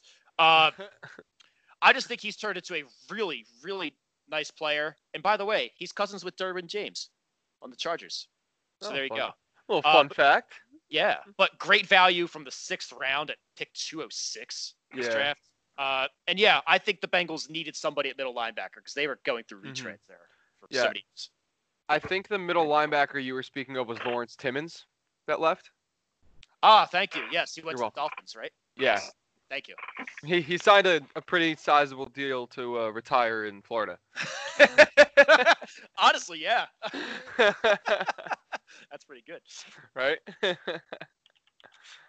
But yeah, no, a good pick. Like you said, in the first couple of years of his career, if his path was going to be the same, you'd be looking at it and be like, he hasn't really done much. But like you said, once he started playing, he started playing. He's good, sacks, everything, tackles for loss. Great underrated player again for 3 picks in a row here. Yeah, I'm not usually a big fan of the whole drafting an inside linebacker in the first round. But like when you look at a 2012 draft where you got Luke Kuechly and Bobby Wagner in our redraft going 1 and 2, like sometimes it works. But I think like if you're going late first round, you're getting that really consistent guy here, regardless of any position. Then I think it's a really good spot. I'm just thinking about it. Maybe in the top 10 is where I kind of exclude positions. If you're not going to be like a real playmaker, defensive end, quarterback, receiver, one of those guys I kind of stray away. But once you're in the 20s, I think positions completely thrown out and just draft what you need. So I think it's a good pick here. Yeah, I completely agree. Okay, Cal is up with the Atlanta Falcons. This pick was traded a bunch of times. First, this was the Redskins pick. Yeah, remember they won the division in 2012? Weird. Seems like so long ago. So originally the Redskins traded this pick to the Rams when we all thought that the trade up for RG3 was a steal. Yeah, right. And then the Rams traded back and got a few picks for their trouble from the Falcons. And the Falcons took Desmond Trufant because they needed corners in the worst way. And they also needed some edge rushers. So who do you got for him, Cal? Well, Desmond Trufant's a little far down the board to bring him back up into the spot. Although he's definitely a solid corner. Definitely wouldn't be an upsetting pick, like upset to pick him here. But they do have some other needs, like you said, edge rusher. We have the big boy Ziggy Ansah on the board, who again isn't the 5th overall pick in the draft. Not that good, but later on wouldn't be a terrible choice. They obviously have stud targets at wide receiver with Roddy White, who I used to love, and Julio Jones, who is about to come into his own, Mm-hmm. So there's a couple of guys I could pick here. They could use offensive line help, but I'm gonna give them Ezekiel Ansah on the edge, I think. Okay. And I think although he's not the super upside player that we all expect him to be, I still think he can make a lot of noise on this defense and help out a team that I feel like never really has a big pass rusher. So. No, you're right. They never have a good pass rusher, and that's why it took them another 3 or 4 years, but they took Tack McKinley in the first round who we didn't know his position. We still don't. Mm-hmm.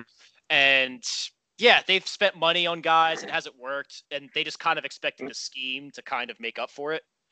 But no, I like the upside. This is a pure like alternate universe pick. You're hoping for that 2015 year when he had 14 and a half sacks and 34 quarterback hits. Jeez. Yeah. He had 12 sacks and 17, but he really hasn't played much the last 2 years. So you're just banking on upside and health. And this is a great alternate universe pick for this year. Yeah. Yeah, I think it's a good pick. Obviously, the hype that was there hasn't been there, but maybe a different system, like you said. I'm a big fan of the alternate universe pick, so see if he can make some noise there and with the Falcons. Mm-hmm. Well, speaking of another alternate universe pick, maybe this is another one here. So the Vikings had not 1, not 2, but 3 first-round picks in the next 6 or 7 picks or so.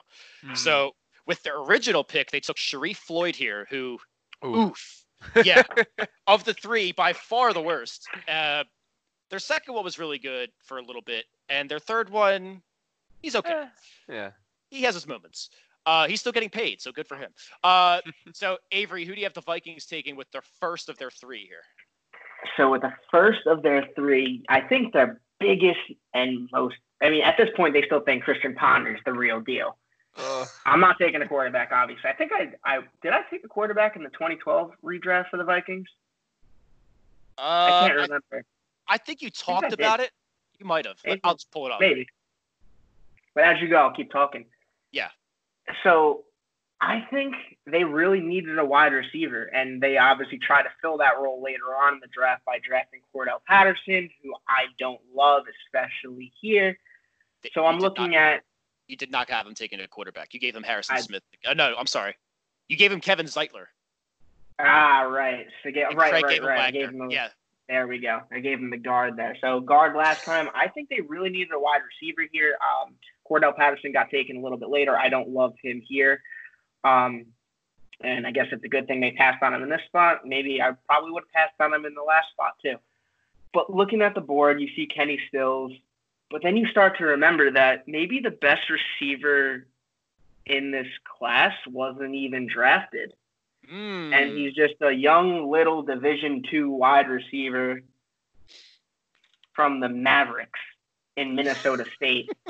And that's Adam Thielen. He didn't get drafted in this draft, but I'm going to take him here. I think they had it right. They signed him after this year. They didn't draft him. No one drafted him, but he's staying with the Vikings. I think he's just a really good receiver to have, probably one of the best route runners in the league. Obviously came on a little late, as you would expect for anyone that goes undrafted. Yards weren't there in his first 2 years. I guess in the 2016, which was his third full year, he started to push the 1,000-yard mark, and then ever since it's been 1,000, and then a very injury-riddled 2019. So maybe, I don't know, you can compare him to a Robert Woods in this situation. I think Robert Woods is definitely more of a consistent guy. I think personally Adam Thielen is better than Robert Woods because of his route running abilities. But I think just because of consistency, that's why you take Robert Woods over him. But if you can get Adam Thielen at 23 or better yet, undrafted, you're winning.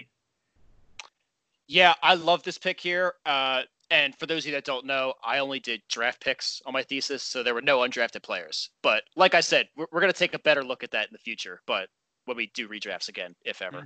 But yeah, like you said, Adam Thielen had 3 giant years. He was IR stashed his first year. He didn't really do anything his first 2 years that he actually played. But the 16 to 18 stretch is just ridiculous and deserved Pro Bowls in 17 and 18.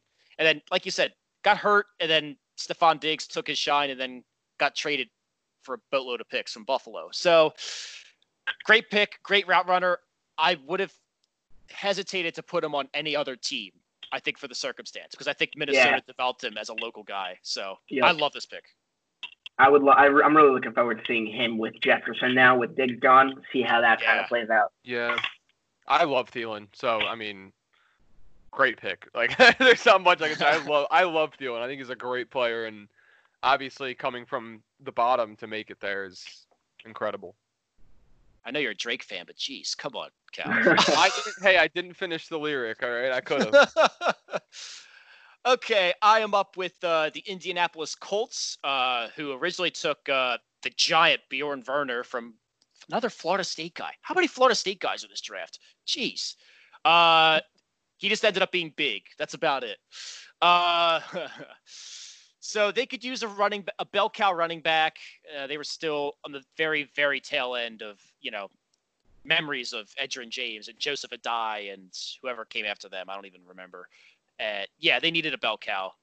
And they were getting some veterans at this point. And I think, it was this season, 2 games into the year, they traded a first for Trent Richardson. Yikes. So looking at this board, I could go a Latavius Murray here as the quote-unquote bell cow. I don't love any of these edge rushers here. The best one's like Alex Okafor, and he didn't really come on until the last couple years. Man. And then, you know what? I'm going to go with a secondary need, and this is pure value. This is the 18th best player on my board. I know Avery's going to love this pick. K'Wan Short. Love it. Take it next. Love it. I'm becoming the pick stealer. Like we kind of mentioned this with when Star Lotulelei was picked already, but this is more of a pass rushing interior defensive tackle. Has stayed in Carolina his whole career since he got picked in the second round. And again, he actually, Star Lotulelei started every year. K'Wan Short didn't really become a thing until midway through his second year, but his first full year in 15, when he started every game, Pro Bowler, 11 sacks, 18 quarterback hits. as 3 forced fumbles as a interior defensive tackle. Amazing. 18, which was his first full year without Star Latuole next to him. Pro Bowler again. Not the sack numbers haven't been there since that 15 year, but just consistent pressures, hits every single year. And that's an area of need the Colts have had for a long time. So this would be one way to fix it. Yeah, great pick here. And obviously, like you said, I really enjoy that pick. And to answer your question before, Florida State led with most picks in this draft with 11, followed by Alabama, LSU, and Florida with 9. So, decent amount of picks here for Florida State. Makes sense. Really good pick with Kawan Short here. Definitely makes sense. I'm curious to see how he would be different, along opposite of Star here, just not on the same team, not developing each other there. But I think they're both really, really good players here. Yeah, I would think in this format he would probably be like a 3-4, because I think they were at a 3-4 at this point. So he'd be a 3-4 end, probably opposite of where Robert Mathis lines up, outside linebacker. So that'd be interesting to see. But yeah, they've never had anybody there. Cal is up with the second of the Minnesota Vikings pick. This pick, they traded Percy Harvin to Seattle and got this pick, a 7th, and a 3rd in the next year's draft in 14. So Cal, Avery already gave you Thielen, so they don't need a wide receiver. So who else are you going to get? Probably for a defense. Yeah, I'm looking defense here. I think obviously those are the needs. I was hoping to grab a defensive tackle in Kawan Short with this pick, basically replacing that awful pick they made for Sharif Floyd in this draft, actually. But I don't really want to reach, and I also don't want to take Alec Ogletree. So I'm going to reach a little bit further below that, and I'm going to take the corner that they still desperately need and go with Desmond Trufant. I think he's still a very solid corner. It's a need on the team. They definitely need that cornerback, hence why they took Rhodes with this pick.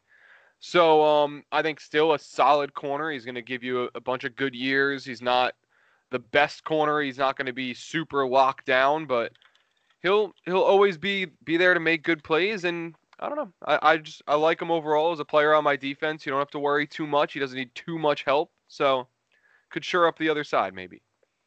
Yeah, not spectacular. Somehow set a career high for picks last year, and he only played 9 games. That's pretty insane. There you go. One-time Pro Bowler, pretty consistent double-digit passes defended, except for 1 year he was hurt in 16. But he was on pace this year before he got hurt. I just think he's a very solid player. He's not a lockdown number 1 guy, but he's an okay number 1 guy or a very, very good number 2 guy. Yes, I think in the right exactly. system. So I think that right here, this is perfect. Mm-hmm. All right. Avery is up with the Green Bay Packers, and this is another pick they would want back. They took Dayton Jones here. Enough said. So Avery, who do you have him taking here? So I had their one glaring need as a running back. I think this is also the draft where they grabbed Eddie Lacy in the 4th round, if I'm not mistaken. 2nd round. They took Jonathan Franklin in the 4th. That's what it was. So 2nd round, Eddie Lacy. And at the time, that Eddie Lacy pick seemed like it was a really good pick. And as I said before, and I say over and over again, I'm really scared of these big running backs that you take earlier. Even in the 2nd round, I still consider that early for these big running backs, because when you're going head-to-head, colliding nonstop, you're going to have a shortened career. So I'm going to do something a little out of the box here, and maybe they still end up taking Eddie Lacy in the 2nd round, but I'm going to stick with the running back trend, and I'm going to go Latavius Murray here. I think he's, kind of a good mix of a guy that can be a little bit elusive, but also can lower the shoulders when you kind of need to. He obviously gets a little bit of, so he's always been like a number 2 on most places. He's in New Orleans now, clearly playing second fiddle to Alvin Kamara. Minnesota before that, clearly playing second fiddle. No, he was number 1 there, wasn't he? When the past 2 years, once AP was gone, 2017. Yeah, so that was the year Dalvin Cook tore his ACL in the preseason. So he was number one his first year, and then he was just kind of, like you said, like sprinkled in some games. He was the starter. But yeah. Exactly, yeah. And I think he's like he's just a decent guy. In the beginning of his career, he had that 1 year in Oakland where he was a Pro Bowler rushing for over 1,000. And ever since then, it's kind of been 700 to 800 yards. So maybe if you take Latavius Murray here, maybe if you still continue to take Eddie Lacy there, you can kind of have a 2-horse backfield. Right now they had Cedric Benson, RIP. But maybe if you take them both, you kind of extend Eddie Lacy's career a little bit longer, and you kind of use that 2-horse mantra instead of just the one big guy running up and down people's throats. Yeah, and I definitely think that was a part of the Green Bay plan when they took Lacy and Franklin, and then years later they did it again with Aaron Jones and Jamal Williams. They just seem to like doing that, so they have these two guys for 4 years, and then next set. So, no, I like the pick. Latavius Murray is one of those guys where he's definitely better if teams just give him like a full-time chance, and no one seems to ever have given him that, except for the 1 year in Oakland. Even like the number of carries he had in that Pro Bowl year wasn't that high. I mean, he only had 266. That's not a ton, but no, it's not too many. Yeah, so I like this pick, and I'm sure Green Bay would love to run him into the ground. So there you go. He's always averaged 4 yards a carry. And they're still doing this whole running backfield now because they just took A.J. Dillon now, even though they have Aaron Jones leading touchdowns last year. So I'm curious to see how they do that. But they just love stacking their backfield and kind of using multiple at the same time. I'm just kind of hoping. I really like Eddie Lacy, and I just think maybe he gets extended a little bit if you kind of use someone else. Yeah. Okay, I am up with the Houston Texans, and sadly, they are not going to replace the greatness that was DeAndre Hopkins with this pick, who, once again, none of us know how he slipped to 27 other than concerns about his height. That was about it. So they definitely need another receiver because Andre Johnson was nearing his end there, and he was getting hurt. They definitely need a nose tackle, and they definitely need a linebacker. And then you could also argue that they could use an offensive tackle and some secondary help. So, man, I'm going to make this pick not as a primary need, but because I really believe in this guy. He just needs to stay healthy. I'm taking Teron Armstead here. Okay. I'm a big Teron Armstead fan. The guy just can't stay healthy, and I'm thinking alternate universe he does. But he played in a career-high 15 games this year, Pro Bowler the last 2 years. Really good when he's healthy. But, again, he's never played 16 games in a season. But the Saints gave him the left tackle job as a third-round pick in his second year. So they clearly believe in him, even when they drafted Andrews Pete, number 11, I think 2 years later. Mm-hmm. With the intention of playing him at left tackle, they didn't because they still believe in Armstead. So I'm going to take Armstead here. He's barely been penalized. This year he had the most penalties he's had since his rookie year. And, yeah, out of Arkansas Pine Bluff, small school guy.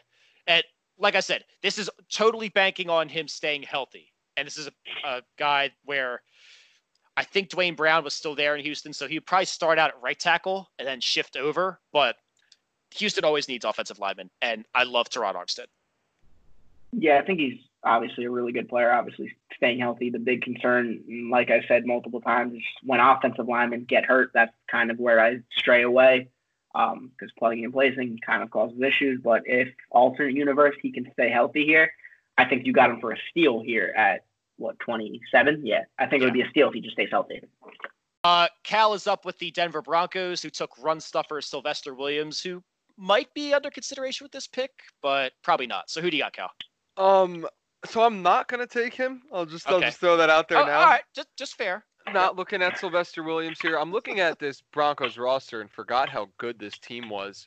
Yes. I was thinking originally of maybe trying to sneak a corner in there since Champ Bailey's now like 35 years old, but I ended up taking Trufant for for the Vikings. So I'm actually gonna go with a little bit of linebacker help because I don't think 37-year-old Keith Brooking is going to be helping out in the linebacking core anymore. No. So I am going to draft A.J. Klein. Love it. And I just think, again, a solid player, and he can play every single game, every single year if you need him to.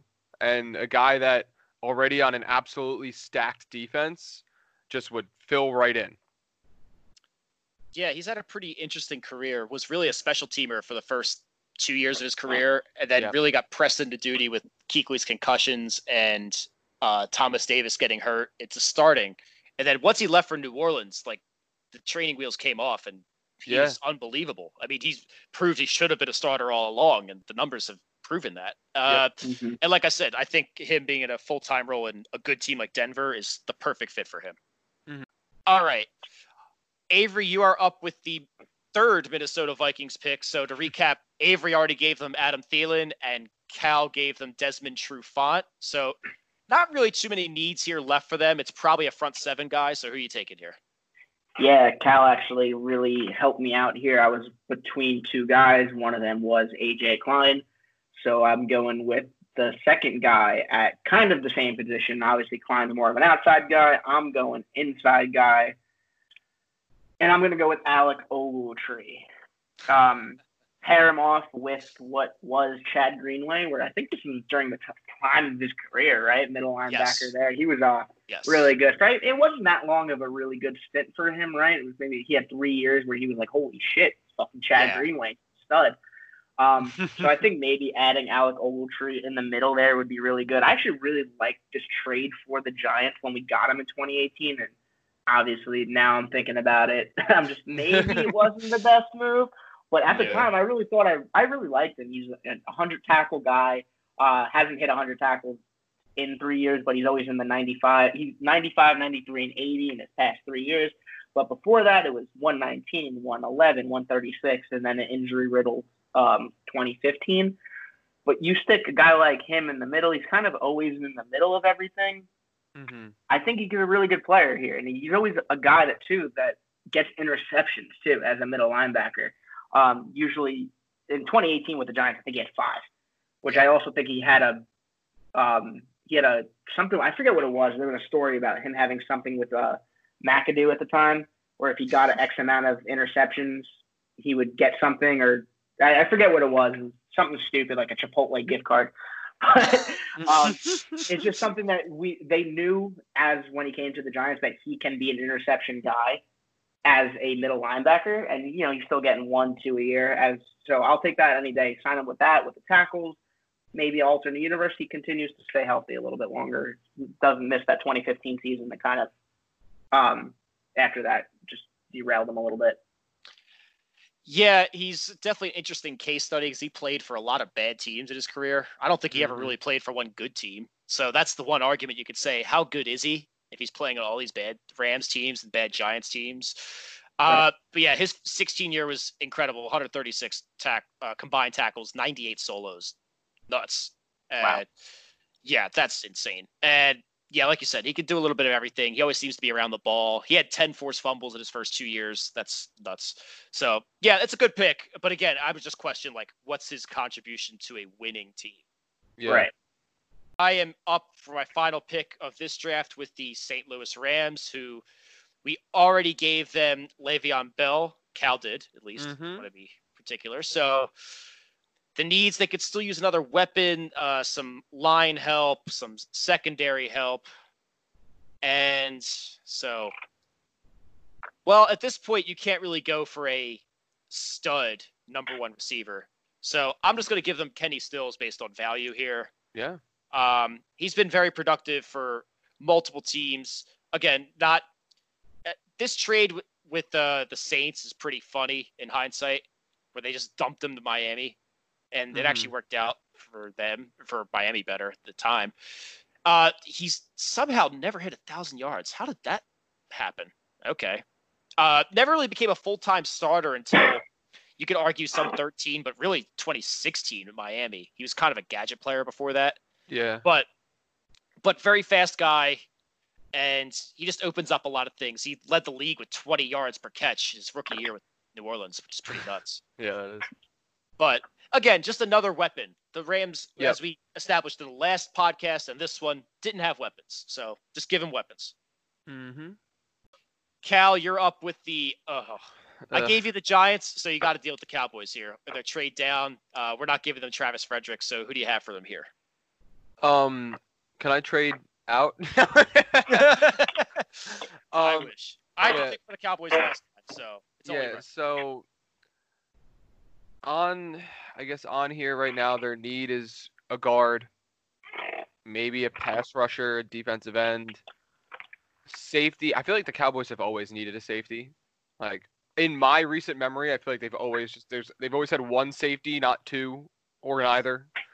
But looking through this not so star-studded roster, as I would say, because they went 8-8 like every other year. Oh yeah. I'm actually gonna help them out, and maybe in this alternate universe they don't draft Zach Martin because I'm gonna take DJ Fluker at right guard. I like your thinking here. And yeah, let's get him. Let's get Zach Martin out of here. But yeah, I mean, a guard is a glaring need for them. They're slowly starting to build up that line. They have Tyron Smith. I just think Mackenzie Bernadou just wasn't really doing it at right guard for them. So you fill that in with another good offensive lineman in DJ Fluker, assuming he isn't getting hurt as much as he did early on in his career. Could be a very solid right guard for many years on that team. It's funny with him because take out the Giants here because that was bad. But he was actually a really good right tackle his first 2 years, and whatever reason they shifted him, and he's been okay. So I don't if this is one of those things where maybe he plays right tackle with the Cowboys, which they did need at the time. Doug Free was nearing his end there, if I remember correctly. They could have slid Doug Free to right guard and put him at right tackle. Yeah, prolonged his career. Yeah, for sure. Yeah. But yeah, I like this pick here. It makes perfect sense for what they need. Mm-hmm. So once again, Avery is going to end the draft. He has the Super Bowl champion Baltimore Ravens, and they want to forget this. They want to forget this pick as quickly as possible. They took Matt Elam out of Florida. By the way, every Florida player who calls Florida DBU, stop it. Every one of those picks has sucked. Stop it. It's LSU. LSU is DBU. End of story. Yeah. Avery, who are you giving the Ravens here?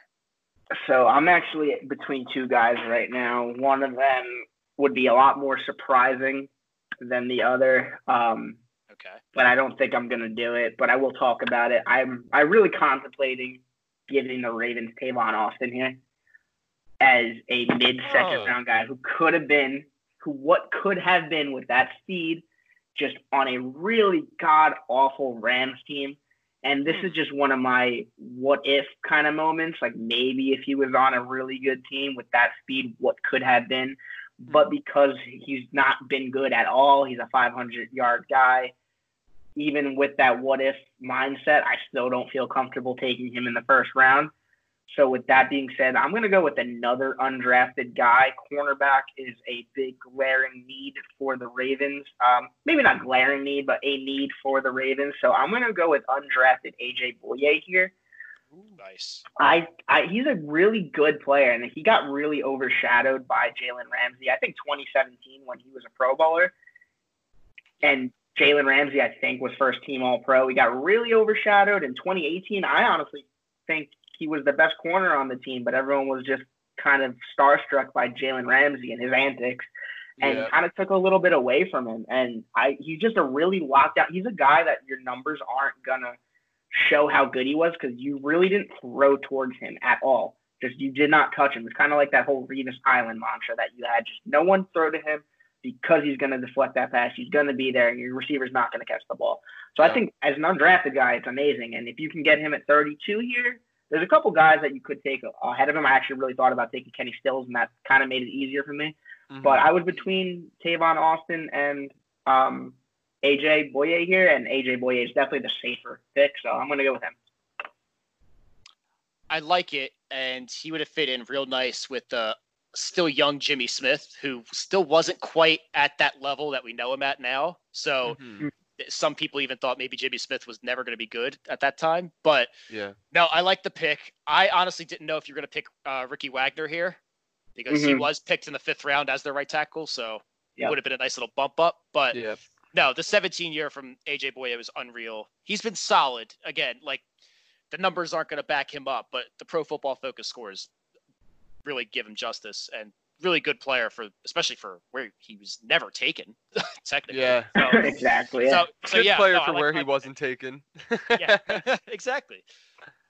So before we go, just wanted to mention what we're planning at least for next week.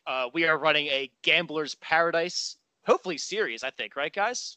Why not? Yeah, Right? if we can do it. Yeah, why not? wow. We can do a couple here and there whenever there's a big game or maybe a little horse racing action, I'm in there. All right. So next week we're going to break down baseball, basketball especially, starting up again, and we'll throw in some other stuff too, but just some bets to look out for all of you degenerates out there. And we'll hopefully turn it into a series. So this was the start of hopefully many more. Yeah. So As Avery, a disclosure, do not listen to any of my NBA bets because I know nothing. But I will that's still all right. make some bets. Listen, we'll all have our categories. I am going to be like, if you guys are going to talk hockey, I am out of there. I am not a hockey guy. But again, I will let you guys have free reign on that, and we'll figure it out. But I'm in for the basketball. I know Cal's in for the basketball, so Yeah, I'm in for everything. Just throw 'em. we'll figure it out. It's not a problem. So, guys, thank you, and hopefully we'll see you next week. Thanks for having me, brother. Awesome. Later, guys. Thanks to all of you for listening.